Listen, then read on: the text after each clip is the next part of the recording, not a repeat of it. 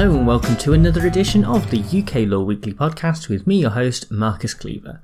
This week we're going to be looking at the case of Harcus Sinclair LLP and Your Lawyers Limited. The citation for this case is 2021 UKSC 32. And the basis of this case is actually from a news story that you may well remember from 2015. It involved the car manufacturer Volkswagen, who were caught in a scandal when it was discovered that many of their vehicles had been fitted with a defeat device that manipulated the results of emission tests. This wrongdoing produced around 50,000 claimants and, as you can imagine, was a field day for lawyers representing these claimants. In fact, arguments between law firms about these claims is what today's proceedings are all about. At the start of 2016, Your Lawyers LLP, the appellants in this case, issued a claim against Volkswagen with the intention of applying for something called a group litigation order. As the name suggests, a group litigation order is a court order which allows a range of claims that give rise to a common or related issue to be managed together. Anyway, one of the solicitors at Your Lawyers approached Harcus Sinclair LLP, who are the respondents in this case, about collaborating on the group litigation, because that firm had more experience with these types of claims. To that end, a non-disclosure agreement was sent to Harcus Sinclair and then signed. This agreement included a non-compete clause whereby Harcus Sinclair would not, for a period of 6 years, quote, accept instructions for or to act on behalf of any other group of claimants in the contemplated group action, end quote, without the permission of Your Lawyers LLP. In the end, though, there was only ever an informal collaboration between the two firms, and no formal collaboration agreement was ever reached. Of course, based on the fact that these two firms are now at loggerheads before the Supreme Court, you can probably tell that something went wrong. During the informal collaboration, Harcus Sinclair actually went ahead and managed to find some willing claimants to take part in its own group action. In late 2016, they issued their own claim and application for a group litigation order. They then decided to collaborate with another firm instead. Of course, Your Lawyers LLP were not best pleased about this and alleged that the non-compete clause was a solicitor's undertaking, and that Harcus Sinclair had breached it. When the case went to the High Court, it was held that the clause was indeed enforceable, and an injunction was granted that prevented Harcus Sinclair from acting in the Volkswagen case for 6 years. However, when the case was appealed, the Court of Appeal held that the clause was actually unenforceable, and so Your Lawyers LLP appealed to the Supreme Court, which is where we pick things up. The first question for the justices was whether the non-compete clause represented an unreasonable restraint of trade. This is a bit unusual because it was actually agreed by both parties that this was a restraint of trade, but the argument turned on whether the restraint of trade was reasonable. In order for it to be reasonable, it has to not only be reasonable between the parties, but it also has to not be contrary to the public interest. It was quickly decided that there was no issue with it being contrary to the public interest, and so eyes turned to the question of reasonableness between the parties. For the clause to satisfy that criteria, it must not go any further than is reasonably necessary to protect the legitimate interests of the party seeking to take advantage of the non-compete clause.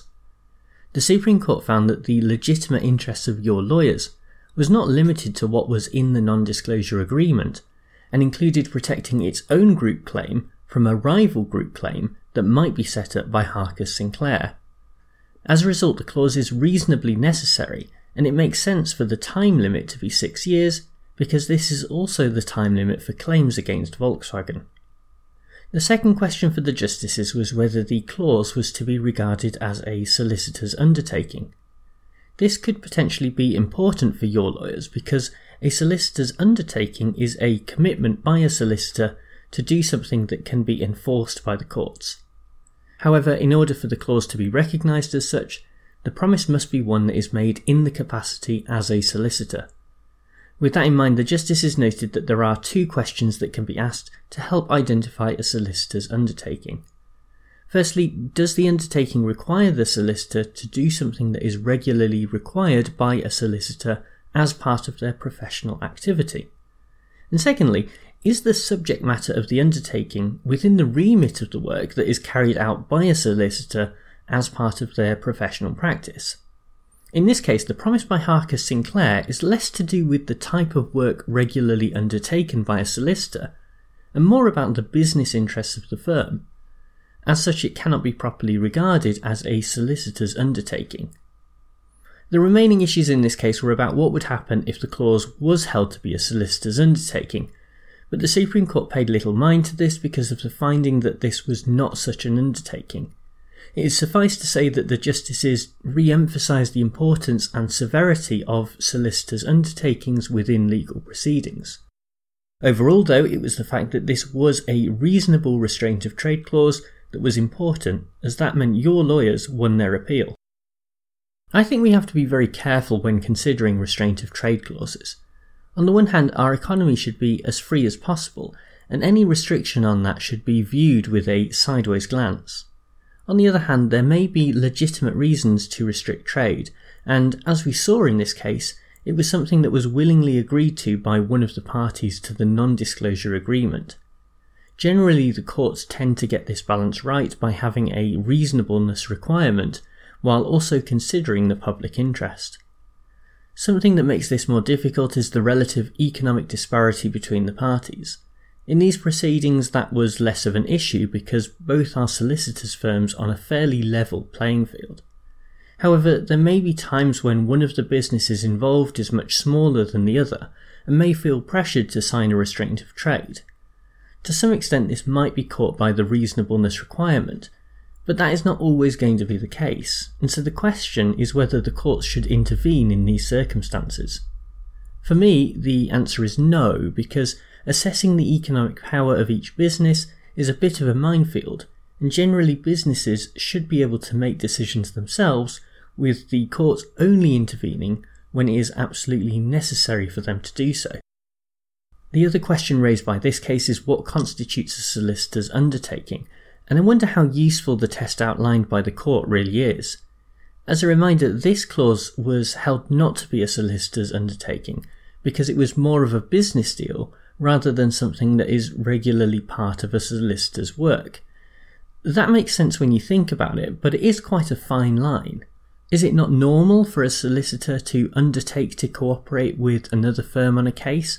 And is it not a part of a solicitor's normal work if that collaboration is about working towards bringing a claim on behalf of clients? The need for a broad test is fine because you cannot account for every scenario, but greater clarity would be welcome here, and ultimately that might need a legislative solution. Well, thank you very much for tuning into this podcast, and thanks as ever to bensound.com who provide the theme music. A quick reminder before we go that if you would like to support the podcast and help to keep it ad-free, then you can subscribe to my newsletter and earn yourself some nice perks, including more content from me each week and a free ebook on how to answer essay questions on a law degree. If that sounds like something you're interested in, then check out the link in the description to this podcast episode. Anyway, I'll be back with another episode next week, but for now, bye!